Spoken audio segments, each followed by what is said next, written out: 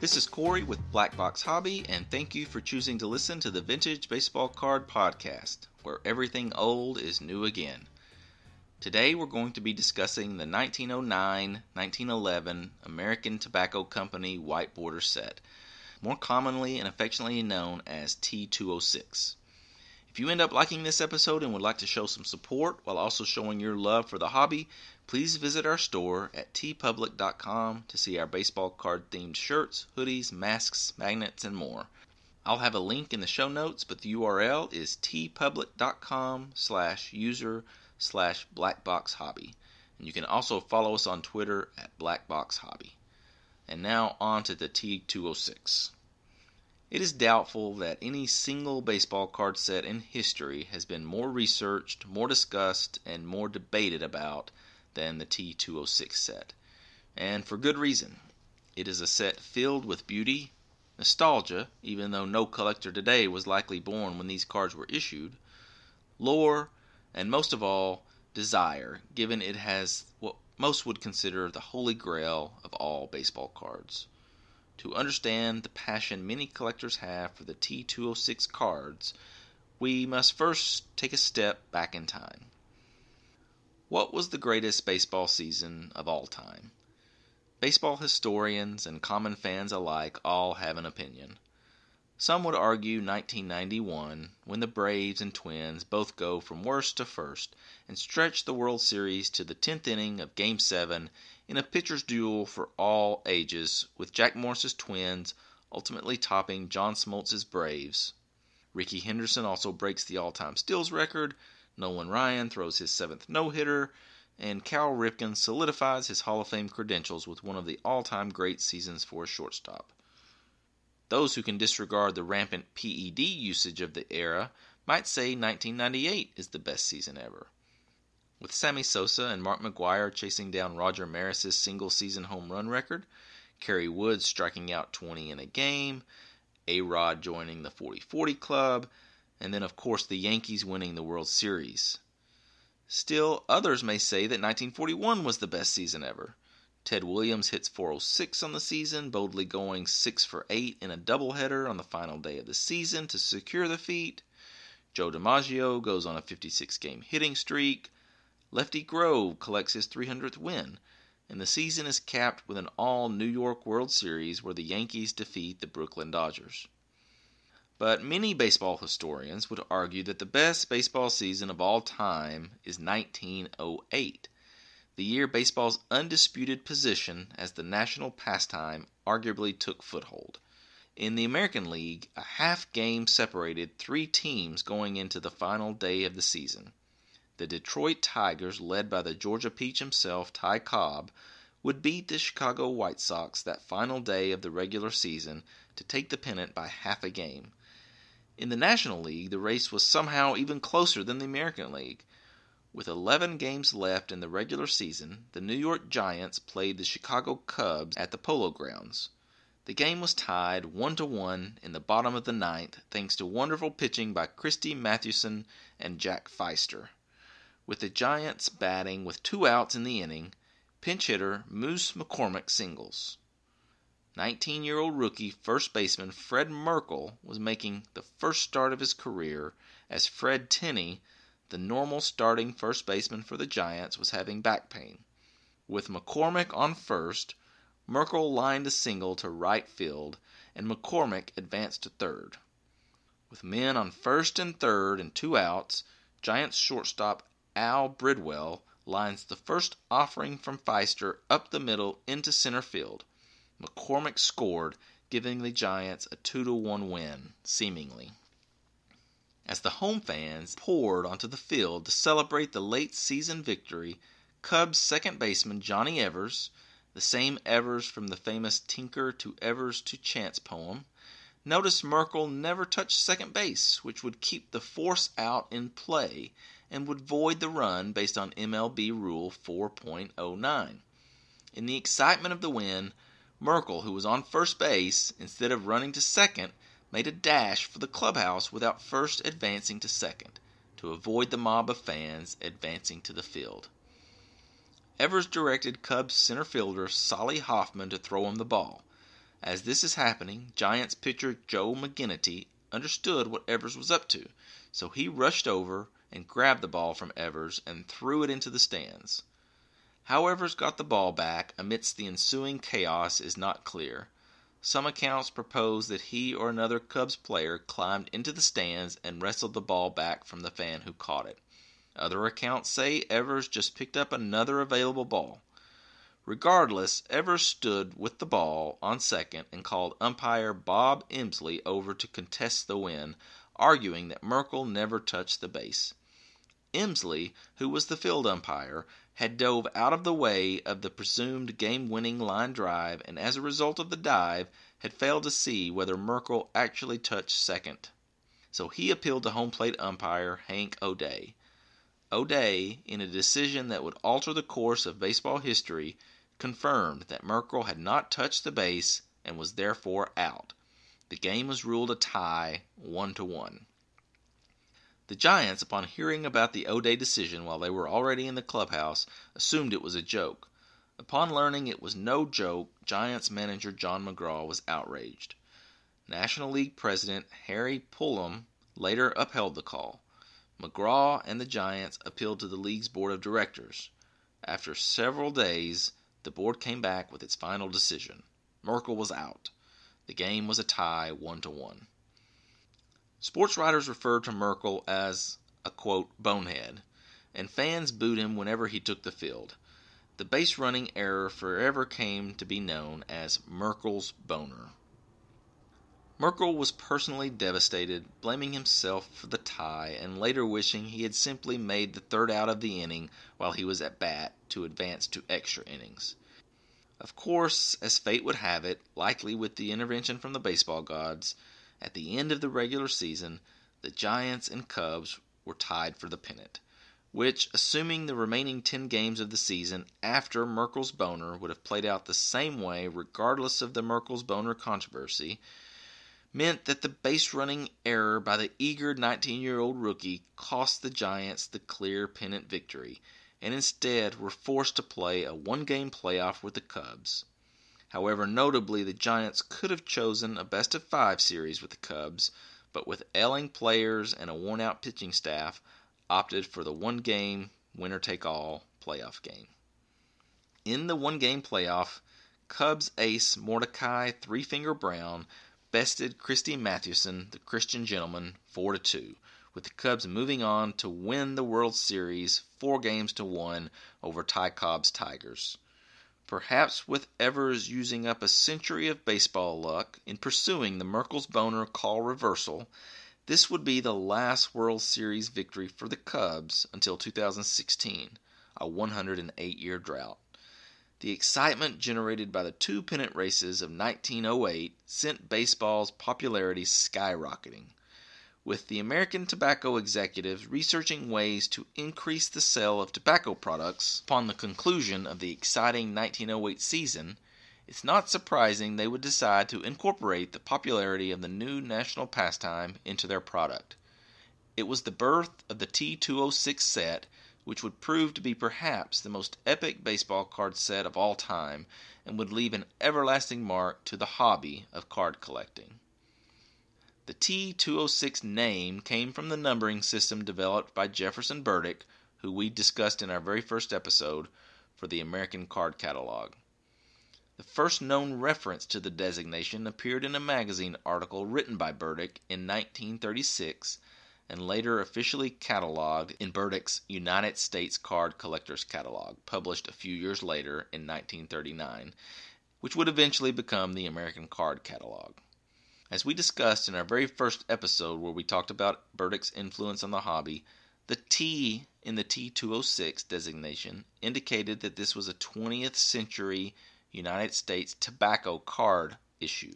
The 206 came from the sequential numbering system that Burdick used. The size of the cards are 1 7/16 inch by 2 5/8 inches. However, as a result of the cutting and production process from that era, cards may vary slightly, And unscrupulous trimmers and card alterers are aware of the size variance and often take advantage in order to get a higher grade by unaware card graders. Cards with the American Beauty brand backing actually have a thinner width than the other typical T206 cards due to the thinner width of this brand's cigarette packs, which give them a unique quality among the T206 set. Total number of cards comprising the set changes fairly frequently as new variations are occasionally found. When factoring in the fronts and backs of the cards, there are over 7,000 unique cards in the set. There are 524 different fronts, 527 if you count 3 variations that were caused by a breakdown in the printing process.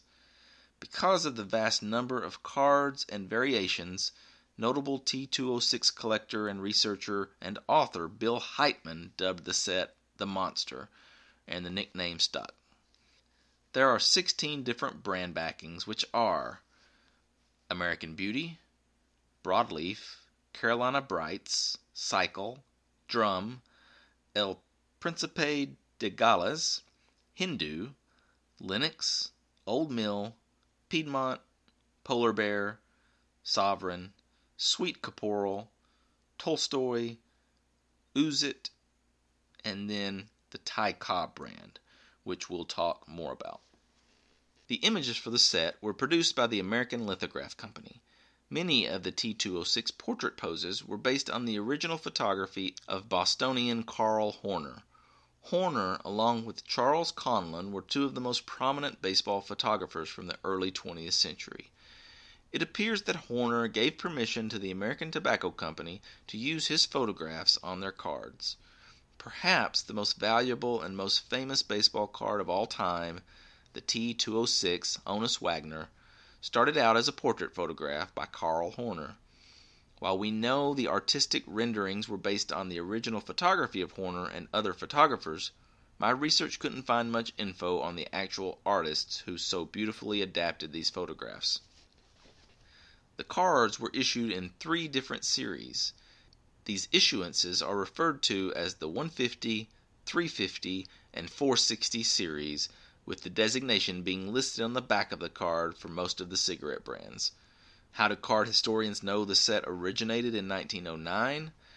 Probably the best piece of evidence that supports 1909 as the initial year of the set is a letter written to Neil Ball, infielder for the New York Highlanders, who would change their name to the Yankees in 1913. In this January 29, 1909 letter typed on the Greater New York Baseball Club letterhead, which had been another common name for the team that would eventually become the Yankees, Evening World sports writer Bozeman Bolger requests permission from Ball to include his picture in the set. The letter, which says that Bolger is, quote, getting up a scheme with the American Lithograph Company, end quote, gives much credence to the theory that the tobacco company or the lithograph company worked with sports writers in the city of the baseball clubs to obtain the permission of the ball players to appear in the set. There are several things I find interesting about this letter besides the fact that it sets 1909 as the likely date for the initial run of the set. Number 1, I find it funny that Bolger uses the word scheme in reference to the baseball card idea, an indicator that the word scheme, at least from a business perspective, has evolved into a more negative connotation in today's age. Number 2, the newspaper sports writer Bozeman Bolger wrote this letter on ball club stationery, a practice that would never happen in today's age and perhaps an indicator of how tightly connected and cozy the sports writers were to the clubs they were covering, and possibly a mutual agreement to help grow the popularity of the sport through its coverage in the local papers.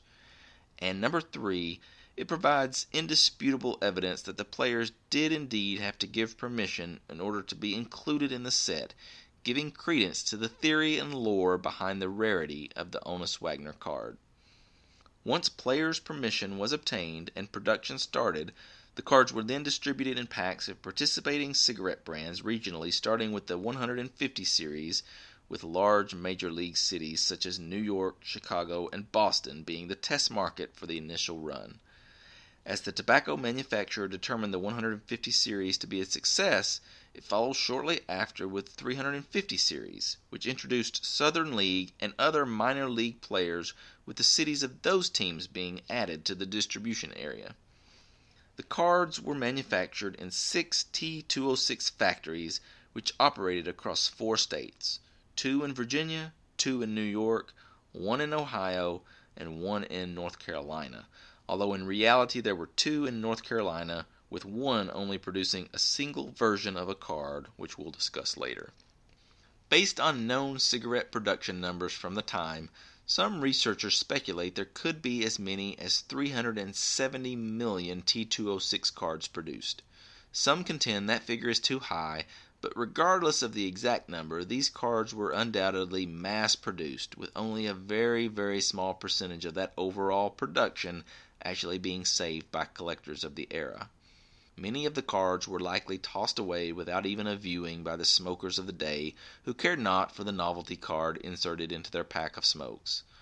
While that would seem outrageous to collectors today, these cards had virtually no economic value at the time, and with the sheer volume produced, one can surmise that the only reason many of the remaining specimens have substantial value today is because of the fact that these items were not highly sought after at the time, leaving most to simply be discarded. Through statistical extrapolations, one study suggests that about 1.6 million T206 cards remain in existence today. There is evidence from many miscut T206 specimens that the cards were typically, but not necessarily always, produced in sheets with the same subject running vertically and different subjects running horizontally. So the first column might be the same image of Christy Mathewson, the next column might be the same image of Walter Johnson, and so on. In my online research, I actually saw a prime example of this with a miscut Cy Young, where it was clear the same Cy Young card was in a vertical column on the sheet. The thick cardstock on which the T206 cards were printed has undoubtedly contributed to their sturdiness and survival over the last 110 plus years. There is evidence that supports, at least in some pack brands, that more than one card was included in each pack of cigarettes. Card collector John Wagner, who most notably sold one of his duplicate Onus Wagner cards to Jefferson Burdick, stated in a 1990 interview that he collected the T206 set as a kid and indicated that each cigarette pack usually had 2 cards and that occasionally he would find 3 or 4. Also, an ad for Hindu cigarettes from 1909 states, quote, "Free, 2 pictures of celebrated baseball players in every box." One aspect of collecting the T206 is that there are, options on how you want to collect. What can be an expensive endeavor for most, whichever way you choose to collect, a conventional method is to collect as many of the 524 subjects, or the front images, as possible. Others may prefer to focus on acquiring as many as possible of the various backs, which again feature various tobacco brands. Others may desire to collect only cards of a particular back. Some may choose to only collect the portrait-style cards. Some collect specific leagues featured in the set, such as the Southern League. Not only does the set itself seem limitless, with over 7,000 known variations, the numbers of ways a collector can choose to attack the monster also seems to have no end. And why do hobbyists continue to pine over the T206 set? There are really several factors to consider. 1. The undeniable beauty of the T206. I purchased a complete reprint set of the T206 several months ago, after seeing a tweet by @SaberBBCards showing a video of someone who had arranged the set in a binder by using the color of the backgrounds and basically going from morning to night.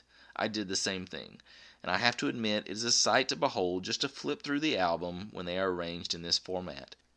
Many of the cards feature beautiful backgrounds, with the community even creating a subset called the Sunset subset, due to the pinks, oranges, and reds so beautifully depicted on some of the cards. There are intimate close-up portraits, action shots, and simple poses alike, all of which have a rather simple, timeless look. The undeniable beauty and eye appeal of these artistic renderings will likely forever be appreciated by card collectors. Number 2, like many pre-war issues, the small size of the cards as compared to the traditional uniform card size we know today adds a bit of novelty to an already desirable set. Number 3, mystery and lore. There are so many unanswered questions when it comes to the T206. What's the truth behind the Wagner scarcity? Perhaps even more intriguing, the Plank scarcity. How were the Cobs actually distributed, and why do they only show up in Georgia? The fact that these questions can likely never be answered gives hobbyists room for debate and adds to the intrigue and allure of the set. Number 4, Americana. These cards represent the early days of the sport that is uniquely American. They are also a callback to a simpler time, a time when there were no PED issues, no strikes, no obscenely large contracts. Number 5, options. As I discussed earlier, collectors have so many options on how to collect. Perhaps they want a specific player featuring different backs, an early rainbow of sorts. Or perhaps they want to collect only Piedmont backs. Or perhaps the Sunset subset I mentioned earlier. Collectors can have fun with how they choose to collect. And number 6, given the fact that the Holy Grail card, the most expensive card in the hobby, is part of this set, it by default brings attention and desirability to the other cards of the set. The average collector could never afford the Wagner, but can easily afford a common, or with a little splurging, can even obtain a Hall of Famer at an affordable price, especially when compared to the cost of today's wax. Speaking of Hall of Famers, there are 38 Hall of Famers in the set, many with multiple front poses. The full list of Hall of Famers are Home Run Baker, Jack Beckley, Chief Bender, Roger Bresnahan, Mordecai Brown, Frank Chance, Jack Chesbro, Fred Clark, Ty Cobb, Eddie Collins, Jimmy Collins, Sam Crawford, George Davis, Hugh Duffy, Johnny Evers, Elmer Flick, Clark Griffith, Miller Huggins, Hugh Jennings, Walter Johnson, Addie Joss, Wee Willie Keeler, Joe Kelly, Nat Lajoie, Rube Marquard, Christy Mathewson, Joe McGinnity, John McGraw, Eddie Plank, Tris Speaker, Joe Tinker, Rube Waddell, Onus Wagner, Bobby Wallace, Ed Walsh, Zach Wheat, Vic Willis, and Cy Young. Now let's talk about what's known as the Big Four. First up is Joe Doyle. Doyle has a variation which is proven to be very rare, and due to the prestige and lore of this set, very expensive. Slow Joe Doyle played for the New York Highlanders, an American League team from 1906 to 1910. Because both the Highlanders of the American League and the Giants of the National League were both New York teams, and only the team's city name is listed on the front of the cards and not the nickname, the manufacturers included a league designation, American or National, for these New York player cards. It is believed that in an early production run, Doyle's card was depicted with the designation of the National League, which was specifically NAT''L. One possible theory is that he was mistaken for Larry Doyle, who played for the New York Giants of the National League at the time. The error was seemingly identified rather early in the production process, and the National League designation was simply removed, not even replaced by the American League designation, just simply removed. This variation, or what I'd rather call an error card, was first discovered in 1981 by card dealer Larry Frisch. Frisch had found the card and, confused by its existence, placed several ads in hobby magazines looking to purchase additional copies of the error card. It wasn't until 1987 that another of the Doyle error cards came to light and was eventually sold for $10,000 to Frisch, who clearly understood the rarity of the card. The number of known examples of the Doyle National Error card can be counted on two hands, and this seems to be the rarest card in the T206 set, even rarer than the Onus Wagner card. Due to the extreme rarity, Joe Doyle, the right-handed pitcher with a pedestrian career record of 22 wins and 21 losses, has his baseball card near the top of the all-time most valuable cards. Next up is the Sherry Meiji variation, or like the Doyle, what I'll call an error card. Sherry Meiji, spelled M-A-G-E-E, was an outfielder with the Philadelphia Phillies. The Meiji error card, which is substantially more rare and valuable than the corrected card, is simply a misspelling of Sherry Meiji's name on the portrait version of his card. His name was spelled M-A-G-I-E instead of the correct spelling, which has two E's at the end. This error is only found with a Piedmont 150 back. Like the Doyle error, the error was caught early in the production process and corrected, thus creating a rarity of the error card. Add to the fact that Meiji's career numbers, 59.4 WAR, 291 average, 2,169 hits, and 441 stolen bases, are borderline Hall of Fame worthy. Meiji's error card is an expensive elite card in the hobby. Next up is the Hall of Famer Eddie Plank. The rarity of Plank's portrait T206, which is the only version of card he has in the T206 set, is a confusing mystery. While the rarity of the Doyle and Meiji error cards can be explained due to their early corrections in the printing process, there is no known explanation for the extreme rarity of the Plank card. We are left to only speculate. One such speculation was that the printing plate simply broke early on in the production process. However, the Plank card is found both in the 150 and the 350 series, which would seem to discount, if not disprove, that theory. Is it possible he didn't want to promote smoking, especially to children? Is it possible that he didn't give the manufacturers permission to use his likeness and they were forced to remove his cards from production? Is it possible his cards were simply a short print due to the printing method at the time? It's a mystery that, outside of a smoking gun letter being found, will never be solved. The card is found primarily with a sweet corporal back, but also found in even fewer quantities with a Piedmont back. And given that he is found in both the 150 and 350 series, leaves further confusion as to why he is found in such limited quantities. In a way, the mystery adds to the mystique and desire of the card. And now, the Holy Grail, the T206 Honus Wagner. No other card may be as well known among non-hobbyists as the Wagner T206. It has successfully crossed over into popular culture and the national zeitgeist as the pinnacle, the Holy Grail of the hobby that is baseball card collecting. Add to the extreme rarity of the card the fact that Wagner is probably the second best player featured in the set, with most agreeing Cobb's numbers would put him over Wagner, and that his lifetime numbers place him squarely as one of the game's all-time greats.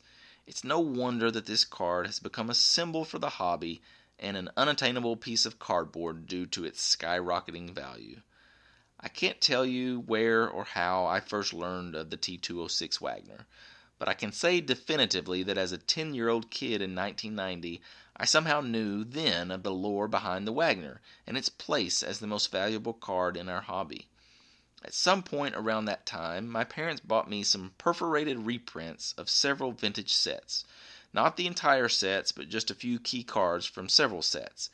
And of course the reprint Wagner was key among the reprint samples that I had. So why is it so rare? One belief is that Wagner demanded the tobacco company stop producing his card because he did not want to encourage kids to smoke. However, Wagner was well known for his love of chewing tobacco, particularly in his later years, which adds some doubt to this theory. However, one could still be against promoting children from smoking while you yourself participate in chewing tobacco as an adult. In fact, this theory is supported by an October 22, 1914 article in the San Jose Mercury News, where Wagner's Pirates teammate and roommate, Irv Cantliner, is quoted as saying, "Wagner's only bad habit is his love of chewing tobacco, but he detests cigarettes and does not smoke in any form. I have seen him refuse several checks of $1,000 by cigarette companies who want to use his name." Others believe that perhaps ahead of his time, Wagner simply wanted to be properly compensated for the use of his likeness. The tradition of simply getting permission from players or compensating them very little, such as a steak dinner, is something that would go on for decades to come and arguably perfected by Topps in its early days. But players today know their image, their likeness has value, and the MLBPA has obviously helped ensure players today get properly compensated by card companies. But without a union in the relative early days of baseball, Wagner could have just seen the eventual writing on the wall that ball players should be properly compensated when their images were used. The best and strongest evidence we have is an article from the October 24, 1912 edition of the Sporting News, which discusses Wagner's refusal to be included in the set. The article states that when Wagner's permission was requested for inclusion in the set, the Pirate Hall of Famer actually sent a check for $10 to John Gruber, the Pittsburgh sports writer who had been contracted by the American Tobacco Company to get Wagner's and other Pirate players' permission to be included. If the article is to be believed, Wagner did this because he did not want to feel guilty for costing the sports writer the money he could have earned for getting Wagner's signature on the dotted line. Wagner wrote that he, quote, did not care to have his picture in a package of cigarettes, end quote. He threatened to seek legal action against the American Tobacco Company if they went ahead and distributed his baseball card. However, I would note that writing that he, quote, did not care to have his picture in a package of cigarettes, end quote, is not the same as refusing to be included because they are cigarettes. Wagner had been previously included on tobacco card and advertisements and had a history of being a tough negotiator. However, if his objection was over compensation, why would he take money out of his own pocket to compensate the sports writer? I do believe one of the theories are true. Either he didn't want to be included because it was a cigarette product and he didn't want to encourage children to smoke, or he simply wanted to be more fairly compensated for his likeness and therefore refused to be included in the set. Both theories have support and flaws, and the unanswered question and lore behind the possible reason only adds to the mystique of this rare and most highly desirable card in the hobby. It is estimated that around 100 Wagner cards are in existence. The card has only been found with Piedmont and Sweet Caporal backing. The Piedmont backing is extremely rare with only a few in existence. Only a handful of the Wagner cards are in crease-free condition. One of the best condition Wagners sold in 1991 for the then unprecedented sum of $451,000. If the obscene amount of the sale wasn't enough to pique the public's interest in the card, when you add the fact that the new owner was none other than the great one, Wayne Gretzky, along with Bruce McNall, owner of the Los Angeles Kings, who would later be convicted of swindling banks out of $236 million, the T206 Wagner officially jumped into the national consciousness as the Holy Grail baseball card. This specific card would hence be known as the Gretzky Wagner. In 2013, a former owner of the card and well-known card auctioneer Bill Mastro admitted under oath that the Gretzky Wagner, which had been graded a PSA 8, had indeed been trimmed by Mastro himself, as many had believed. The card has changed hands many times since the Gretzky purchase, but the current owner paid the whopping sum of $2.35 million in 2007 and was later revealed to be Arizona Diamondbacks owner Ken Kendrick. Given the fact that the Gretzky Wagner PSA 8 card was proven to be trimmed and altered, a PSA 5 version known as the Jumbo Wagner, due to the fact that it was miscut leaving a wider bottom border, is now widely believed to be the finest unaltered example of the T206 Wagner, and sold in October 2016 for the record-setting sum of $3.12 million. Some argue the last card we are going to talk about isn't a true T206 card. However, most collectors and hobbyists agree that it is. We're talking about the Ty Cobb with a Ty Cobb back, commonly referred to as the Cobb Cobb, referencing Cobb as the player on the front and the brand on the back. And yes, that means there was a tobacco brand using the name and likeness of Ty Cobb. The brand was a subsidiary of the American Tobacco Company, and while Cobb has many front image variations, The only front image that exists on the Cobb-backed cards is the red background portrait-style Cobb. This variation is revered as one of the most desirable of all baseball cards, obviously due to the combination of its rarity combined with the subject of the card, Ty Cobb, who is one of the all-time best and most controversial players of all time. There are only about 22 known examples of the card, with 7 of those being found together in 2016 and became known as the Lucky 7 Find, with the designation even being printed on the PSA labels. The typical T206 card has a matte finish on the front, but the Cobb actually has a glossy front finish. While the T206 cards were manufactured in various factories, it is known that the Cobb was manufactured in a distinct factory in North Carolina where no other T206 cards were produced. How the cards were distributed is a matter up for debate among researchers, with some believing the cards were handed out at the point of sale. But given that many of the known cards do have tobacco stains, there is stronger evidence that at least some were included in the tobacco product, possibly in the Ty Cobb granulated cut plug product, which was sold in a rather ornate, slim tin can, which is actually very beautiful and a rare collectible in its own right. The overwhelming majority, if not all, of the Cobb cards have been discovered in Georgia. Cobb, being from Georgia and nicknamed the Georgia Peach, was a famous native son, and it is speculated that the cards were only distributed in products in that state. There are other variations in the set that have similar rarity to the cards we've discussed, such as the Fred Snodgrass card missing the S, Fred Nodgrass, the Bud Sharp with his last name misspelled as Shap, and the polar bear Bill O'Hara. These cards also hold significant premiums, but the 5 we have discussed seem to be the most valuable and sought after by the hobby community. With each set discussion, I choose 5 cards to highlight. These aren't necessarily the most expensive or desirable cards, as I actually just discussed those 5 cards which are virtually unattainable by most of us. These are just simply 5 other cards that I find interesting and compelling as a collector. Number 5 on that list is Mordecai Brown. As a Cubs fan, this set offers many to choose from. You obviously can't go wrong with Tinker or Evers or Chance, and obtaining all 3 for a Tinker to Evers to Chance display would be the ultimate conversation piece. However, I'm choosing a pitcher and focusing on Mordecai Brown, more commonly known as Three-Finger Brown.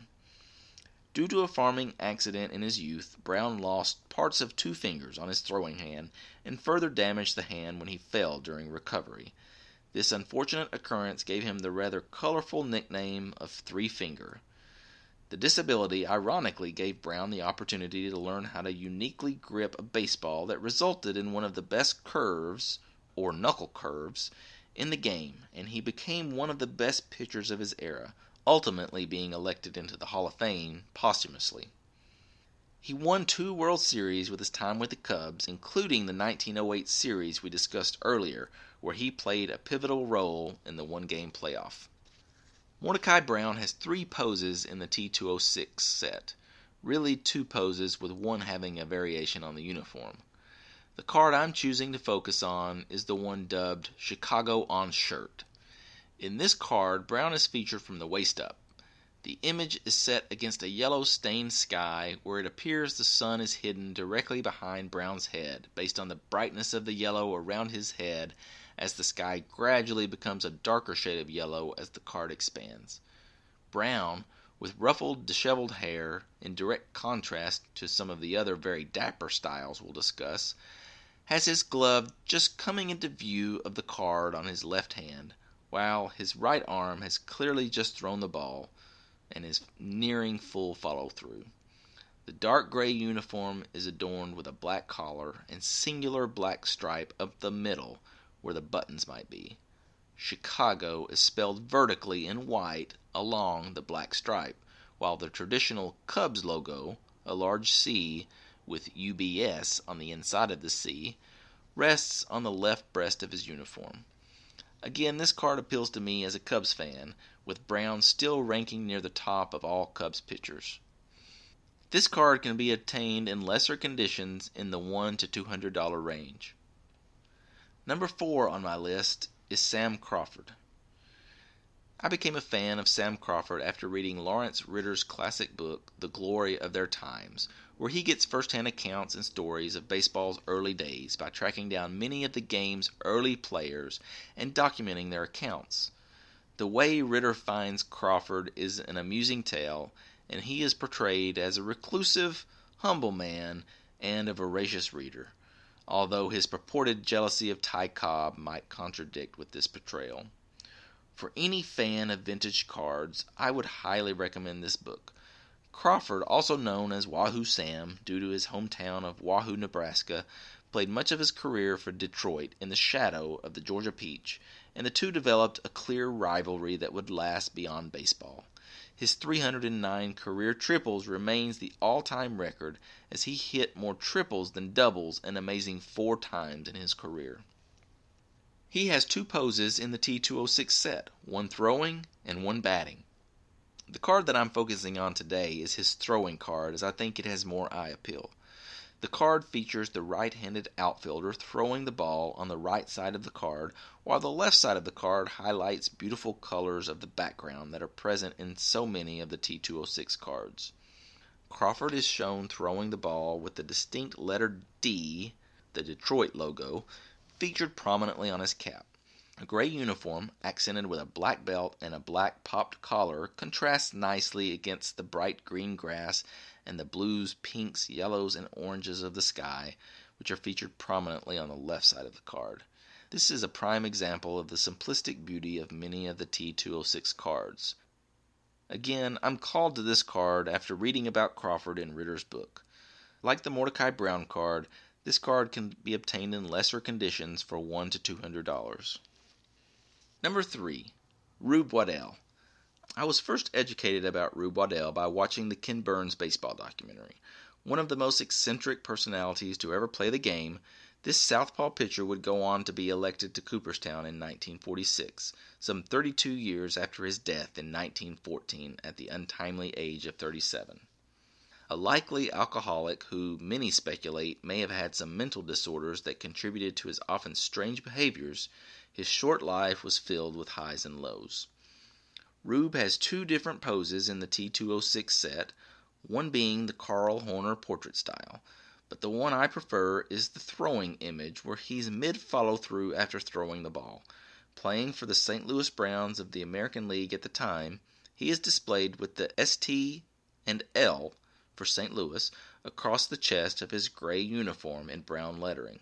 The collar of his shirt and cap are the same rich brown color, almost bordering on maroon to the naked eye.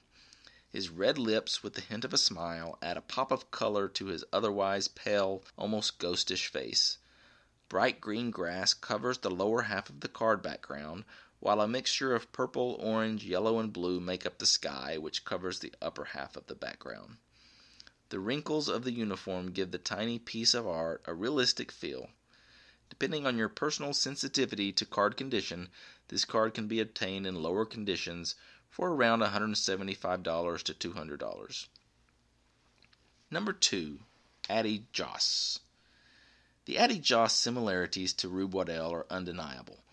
While Waddell was a heavy drinker, Joss remained sober throughout his life, largely attributable to the fact that his father had died a young man due to liver disease, likely brought on by drinking. Like Waddell, Joss died prematurely at the young age of 31 due to contracting tuberculosis meningitis. And like Waddell, he was posthumously elected to the Hall of Fame.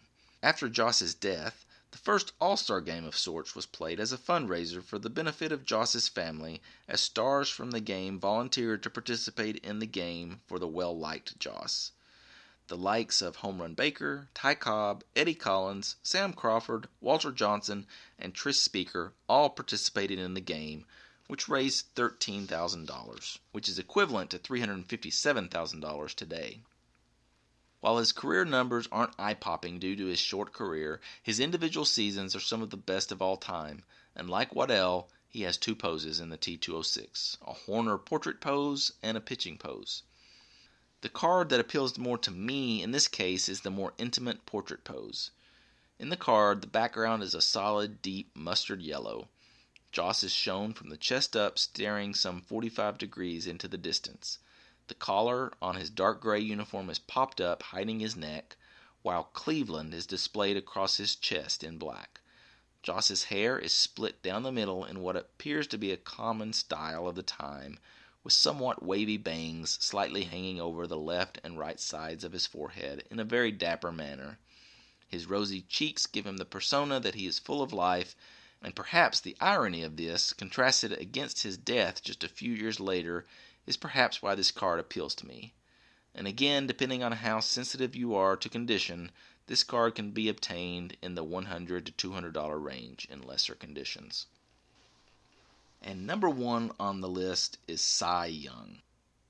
The historic pitcher, whose 511 career wins will never be broken, has 3 different poses in the T206 set. The card that I'm choosing to highlight is the green portrait pose. Young's accomplishments on the field speak for themselves, so much so that MLB named its award for the best pitcher of the year after the hard-throwing right-handed pitcher. This card, which features Young, then with the Cleveland Naps, from the chest up staring at a 45-degree angle into the distance. Young, who may not be exactly overweight but clearly a little pudgy in the twilight of his career, is shown with his hair very neatly combed with a split right down the middle, similar to Joss, but much less stylish. To me, he appears uncomfortable or out of sorts, a country farm boy being forced to clean up for the camera. With a solid green background, the city Cleveland is displayed in black across the chest of his collared gray uniform. I don't know what or why, but I capture sadness in this card.